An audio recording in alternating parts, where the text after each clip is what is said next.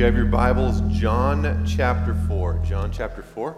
As you can see, it's going to be a little different this morning, but we're going to start off in John, and I'm going to bring some friends up to talk about what we're going to talk about this morning. So John chapter 4, and we're in a 4-week series that we started last week, and we're looking in the Gospels and talking about that idea of believing. What does it mean to trust in Jesus, and approaching it from the angle of what gets in the way? That's where the challenge often lies, is I struggle to trust God, I struggle to trust Jesus because these certain things get in the way, or we understand them incorrectly. Last week we talked about doubt, and often we think we have to get rid of all doubt before we can trust. And what we said is, doubt is often an invitation to trust. God is big enough for any question you have. So walk through that, bring it to God, process it in the context of community. Next week we're going to talk about the idea of sin and shame. We're going to look at the story of the prodigal son and talk about the fact that often what we have behind the curtain, that thing we're afraid to talk about, is what gets in the way of us actually trusting God. And then the last week, we're going to talk about the rich young ruler and look at the story that really, I think, maybe will pierce our hearts more so than any of these weeks. But what gets in the way of really believing the God of the Bible is stuff and things. All the stuff around us. So we're going to talk about those things. Hopefully it'll be encouraging and challenging at the same time. But this week is going to be focused more on, if you're here and you're a believer, this is sort of more for you this morning. Because I think we say we believe, but if we really believe in the way that Scripture tells us, because Scripture says that we are supposed to be sent just as God sent Jesus. That's what Jesus said to his disciples. It also says that we are being formed into the image of Jesus in the epistles, in the epistle of Paul. And so if those are true, then we should be living lives that imitate the life that Jesus lived, right? That's what it means to be a Christian, little Christs. We're called to imitate who Jesus was. And one of the things that's normal throughout all of the Gospels, Matthew, Mark, Luke, and John, is that again and again and again and again, Jesus invites people into a relationship with him. However you want to say it, to follow him, to believe in him, to trust in him, to have faith in him. Jesus does that again and again and again. And there's a story in John chapter 4 about this Samaritan woman that Jesus meets at this well. And the story goes against all religious sort of culture that Jesus would have been brought up in. That he sits down at this well in Samaria. These are the hated people near the Jews. These are not liked, not respected. They are sort of half-breeds. So Jesus sits down with a Samaritan woman. Both of those are against how things should operate. And he engages this conversation with her about what it means to have a relationship with the true and living God. And he talks about things that are there. He uses the metaphor of water because they're sitting at a well and what it could mean to never thirst again. And at the end of the day, he points her towards a relationship with himself. To have a relationship with God is to believe in Jesus Christ. And we know that story. We love that story. It's one of the most beautiful stories in the gospel. We often forget to keep reading at verse 27. And here's what it says in verse 27. So he's had this interaction. She has, at whatever level she has believed in this God. So just then his disciples returned and were surprised to find him talking with a woman. We just talked about all the cultural norms. This went against all religious piety of the day. But no one asked, "What do you want?" or "Why are you talking to her?" Then leaving her water jar, the woman went back to the town and said to the people, listen to what she says. It's not a sales pitch. It's not 5 points. She simply tells her story to the extent that she knew it at that time. "Come and see a man who told me everything I ever did. Could this be the Christ?" And then that keeps going in verse 30. They came out of the town and made their way towards him. Meanwhile, his disciples urged him, "Rabbi, eat something." But he said to them, I have food to eat that you know nothing about." Then his disciples said to each other, "Could someone have brought him food?" "My food," Jesus said, "is to do the will of the one who sent me and to finish his work." You're going to get some sort of cryptic language in these next few verses around the harvest. And what it's doing, it's tying this narrative back to the Old Testament. That what Jesus is doing, what he's fulfilling, really is the culmination of God's story. It's not a new story. It's the culmination of God's story. "So do you not say," verse 35, 4 months more and then the harvest. "I tell you, open your eyes and look at the fields. They are ripe for harvest." The fields they're looking at are the fields right there in Samaria. That this story is now going beyond the borders of Israel. God is now inviting everyone into a relationship with Him. And these disciples are now invited to be a part of telling that story. Even now the reaper draws his wages. Even now he harvests the crop for eternal life, so that the sower and the reaper may be glad together. Thus the saying, one man sows and the other reaps, is true. I sent you to reap what you have not worked for. Others have done this. That's it's tying it back to the Old Testament, the story before. Others have done the hard work, and you have reaped the benefits of their labor. Verse 39, many of the Samaritans from the town believed, trusted. That's all it simply is, trusted in him because of the woman's testimony. He told me everything I ever did. So when the Samaritans came to him, they urged him to stay with them. He stayed 2 days. And because of his words, many more became believers. They said to the woman, we no longer believe just because of what you said. Now we have heard for ourselves, and we know that this man really is the Savior of the world. Here's the reality in a very practical way. Talking about sharing our faith, talking about that word evangelism, if you've grown up in the church, is frightening. It's scary. I think we all get the sense that we're supposed to do it, but it's scary to think about sharing my faith with the people around me. So instead of me talking for the next 20 minutes about how to do that, we have people in our community who do it really well and actually are part of organizations that do it really well. So I'm going to ask 3 friends to come up, and these guys are part of our church and also run campus ministries that share their faith in absolutely beautiful and profound ways. And so we're going to talk about, on a super practical level, what does that look like to share our faith? A couple years ago, I heard a message by a pastor named David Platt, and he was talking about evangelism, and he said this, that it really hit me. He said, to not share the gospel with your friends and family and the people around you is to actually not love them. Let me say it again. To not share the gospel, to not share Jesus with your friends and your family is actually not to love them. Because here's the deal. If the story of Jesus is actually true, the story of God coming in human form, living and dying and rising again, if all the implications of that are true, which, by the way, all we do at Crossview, we spend our life trying to understand and follow that story, right? So if that's true, to not share it is to not love our friends and family well. So that's why we've asked these guys to come up and talk super practical about what does that look like. So first of all, go ahead and introduce yourselves, and then we'll jump into it.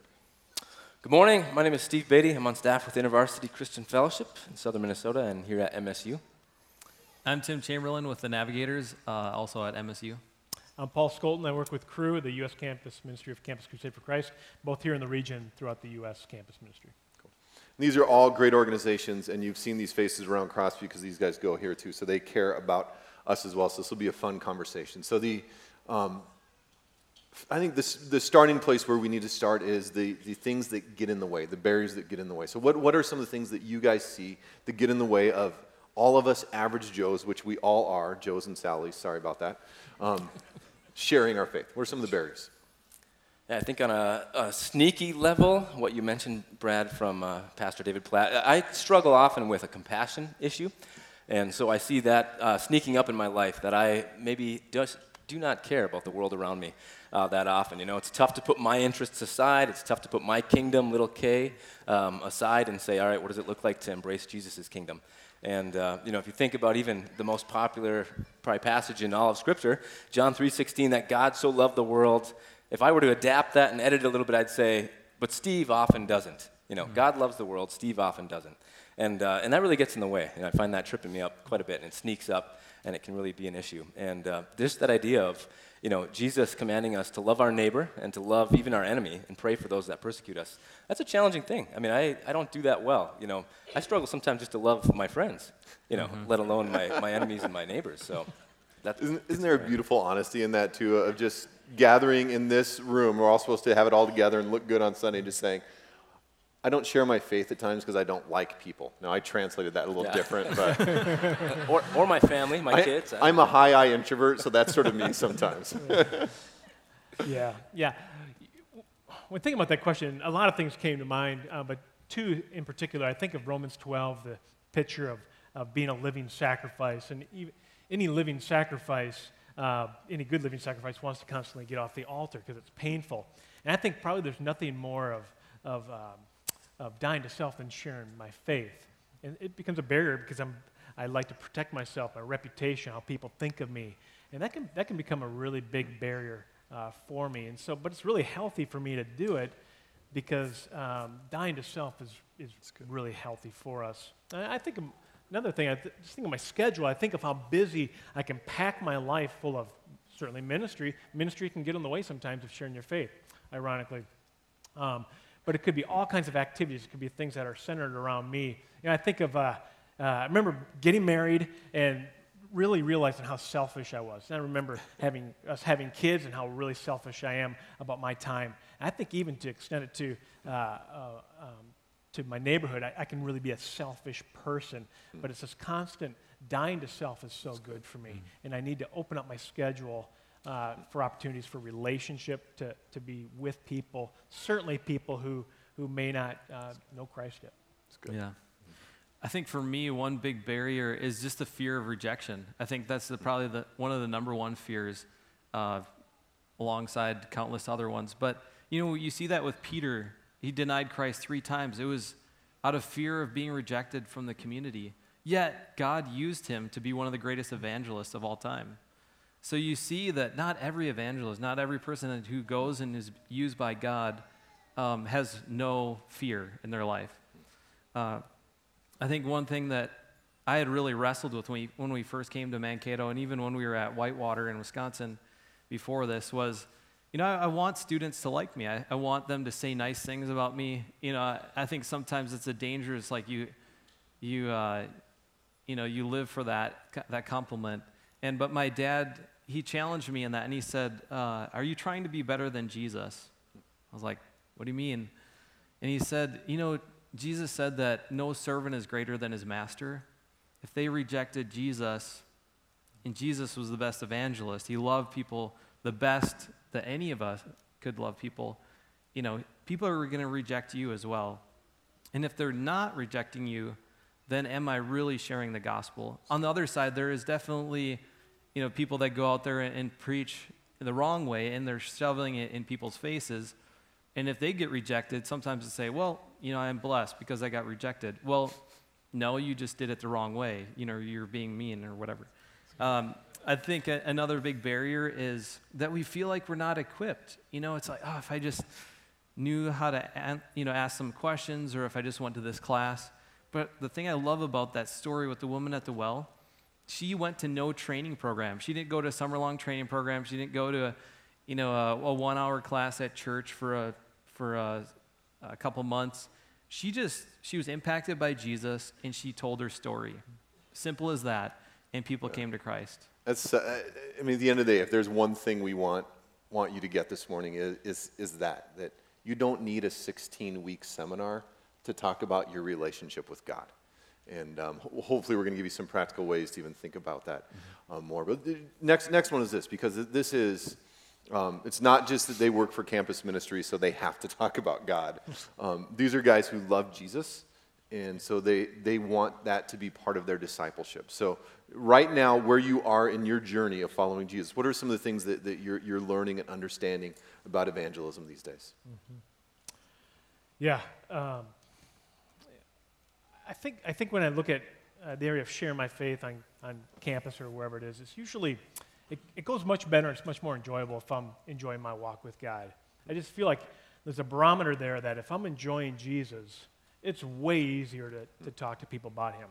And so there's certainly times where out of obedience I'll share my faith, and that's okay. But I think God really wants to work in our life in such a way and through our life in such a way that it's just a result of loving and enjoying Jesus. And otherwise, there's no way, certainly in ministry, that you'd last very long. But that's for all of us, that if we are not enjoying Jesus, why would we possibly want to talk to someone else about him? You could, but it just wouldn't be very fun. And then I think another thing is, I think of my belief system, verse 35 in there, that when Brad read that, when he says, look at the harvest, it's ready. Do I really believe that? Do I really believe that on a campus like MSU or in a city like Mankato, throughout the U.S. and around the world, are people really white for the harvest. It was true back then. Do I really believe it now? So my belief system is constantly challenged. And I believe that people are ready to hear the gospel and to respond if we give them an opportunity. But I think part of it is my belief system. Will I continually trust God in his promises in the scriptures? That's good. Mm-hmm. Yeah, I think on top of that, there's probably things that we can look at and say, I think often these are maybe indicators that lead folks to faith. When it comes down to it, I think we can say that faith is just, it's organic, and we can't always just put our thumb on it and say, this is how someone's going to come to faith, this is how somebody else might do it. It would be incredibly interesting just to see how many people in this room, all of our stories, how we came to faith and how that worked out. And within my context and my movement, there's 5 things that we've kind of looked at recently and just seen, these are thresholds that people kind of cross and as they come to faith. And the first one is just very simply, they learn to trust a Christian, And as my wife and I were talking the other day, we have some new neighbors, and one of these neighbors shared with us over a bonfire that when they first moved in, we brought some cookies over, and my wife and kids made some little notes, and our neighbor was saying afterwards, she closed the door and she was almost moved to tears because she said, these are the nicest neighbors ever. And here it was the first week or something that we knew her, and you just you stop and you think, man, we must live in a pretty easy world to be able to build trust with folks these days. All you got to do is go across the yard line, So very simply on the first threshold that we've identified is, learn to trust a Christian. The second one is that folks are, they're really starting to become curious. They're starting to become curious about maybe who these neighbors are or who Jesus is or, what God is doing in their life, and they want to know more about that. The third one might be the most difficult, and that's one that we say, becoming opening to change. That I want to see change in my life. That's, and even if we identify within ourselves, I think that's something that's difficult for us to say, yeah, I'm pretty open to change, that's can be a hard thing. The fourth one is just simply that they start to seek after God. They want to know God more, they want to know him more. And then fifth, just that they enter the kingdom. Yeah. And those 5 thresholds are something that have helped us quite a bit just to see that faith is very often, it's a process. Sometimes it's pretty immediate and folks come to faith, and then other times it's a process and it takes a while. Yeah. That's a great point there. Yeah. I think the thing that I'm constantly learning a lot about God's heart for the nations and what does evangelism look like. It's not, a one-step process or a series of questions or a process that you walk everybody through. Everybody's on a journey. I think we talked about this at lunch. That maybe you're taking them from a -10 to a -8. And, 0 is when they come to Christ, and obviously they continue growing. Or maybe you get the joy of taking them from that -1 to 0, or the 0 to the 1. And it's not like a boom, like here, you got to do the whole shift. I think I heard that it takes like 7 Christians to impact the non-Christian before they finally come to Christ. So you might be the first one, you might be the 7th one. But it's definitely a process. I think a big thing, too, is just seeing it as a daily life thing. It's not just a 1 hour a week. And that people see the hope that is in us. I think 1 Peter 3:15, where it says, be ready to share the gospel, or give a reason for the hope that is in you. Do people see me talking about Christ? Do they see something different about me, or do I look like the rest of the world? I think we talked about this or at lunch as well, but we can, we got our gadgets out and we can talk about these latest apps and smartphone and, the new iPhone 6S is coming out, the tablets and all this stuff. But then when it comes to Jesus, we kind of just get monotone and be like, yeah, what do you think about God? Like all that. It's just like there's lack of passion. But if he's really done something in our life, we should talk about it. We should be excited about it, like the woman at the well. And I think that's a big thing this last year God's just been doing in my life is helping me see like how great of a sinner I am. Yes, our identity is saints, but I still sin. I grew up thinking that I wasn't that bad, and so Jesus was pretty small. And but the more I grew in my faith, I realized, what? I blow it every day. You get married, you realize how sinful you are, selfish. You have kids, you realize, man, I am really messed up. I'm thankful that I have Jesus. Good cells to get married and have kids, right? So, if you want to be humbled, there's a great training program. Get get married and have kids. But I think I just see like, man, I am broken. I need Jesus. And so Jesus becomes so much bigger in my life. And so I can help my neighbors. I can help other people who are wrestling, point them to Jesus. Very cool. So we want to do this last point will take about 10 minutes or so, but it's really important, is we understand that if we took all the different people that we're trying to point towards Jesus, they're all in different places on the journey. Different questions, whatever it might be. So to say, here's how you share Jesus, one size fits all, to me just has never worked. The beauty is we have a ton of different tools out there today. So I would encourage you to take a piece of paper, grab your little PDA. It's not called a PDA device anymore. Mobile device. I'm new to this whole internet Google thing. So grab something technology-wise, and because some of these are apps you can download right now. Just jump on the wireless internet and download. But we want to give you a number of different tools that you can use because it is a cool time to be talking about who Jesus is and sharing that with our friends. So this is going to feel like a fire hose, ton of ideas that these guys are sharing with, but it's really cool. So. Sweet. Well, I'm going to kick it off quick and give you the dump truck. So here's 5 questions, should be up on the screen. We do this every Wednesday, and we can encourage our students to do this through their daily life. But a lot of times it's just a matter of having a tool or some questions to go through. So we usually kick it off. We go up to someone and say, hey, can I ask you some questions? We're doing this survey on campus. Maybe it's at work. It's like, I heard these questions at church.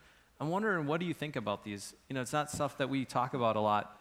What is the meaning or purpose of life? What do you think happens when you die? In your opinion, who is the man Jesus Christ? I love the 4th one. I think a lot of people like that one. It kind of just breaks the ice. What is your biggest objection or problem with Christianity? What annoys you about Christians? It's sort of allowing your friend to unload why they don't like you. Yeah. And it shows them that you're not there to preach at them. I love the asking the questions because it's them sharing. And you can kind of put together an idea of like where are they at, what's the next step for them. Another thing, then this leads into sharing the bridge illustration, which is up there. So we asked them at the end, could we share with you something that sums up the main theme of the Bible? This is from Romans 6:23. You can find it on the Navigator website, Tools Evangelism. It's called the One Verse Bridge. Another resource is a book called One Thing You Can't Do in Heaven. And if you think about it, we just talking with the students, the one thing you can't do in heaven is share the gospel. Think about that. Let that sink in. When you get to heaven, you can never impact another soul for the kingdom.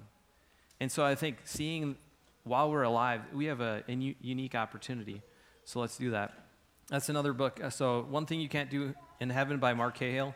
The last thing is there's 5 different websites here. View the Story, I Am Second, The God Test, Matthias Media, that's 2 Ways to Live, and then Christianity Explored. There's great videos on here. You could post this to Facebook, Twitter, send it to a friend. Hey, what do you think about this? And then meet up for coffee, talk about it.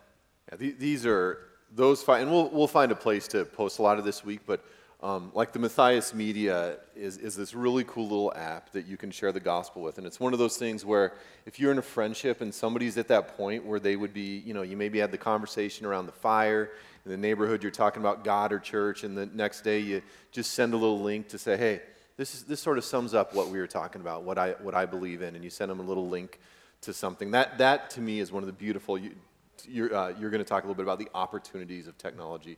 But these are fabulous. I Am Second has some really cool, famous people who've come to faith in Christ sharing their story. Mm-hmm.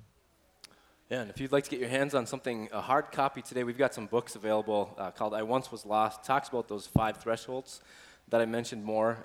It's a couple of staff members from InterVarsity that have kind of written their story of walking with a couple thousand friends that came to Jesus. And so we bought 1 box of these, so we want to see what it's like for people to come up and fight over something, like Black Friday church perspective.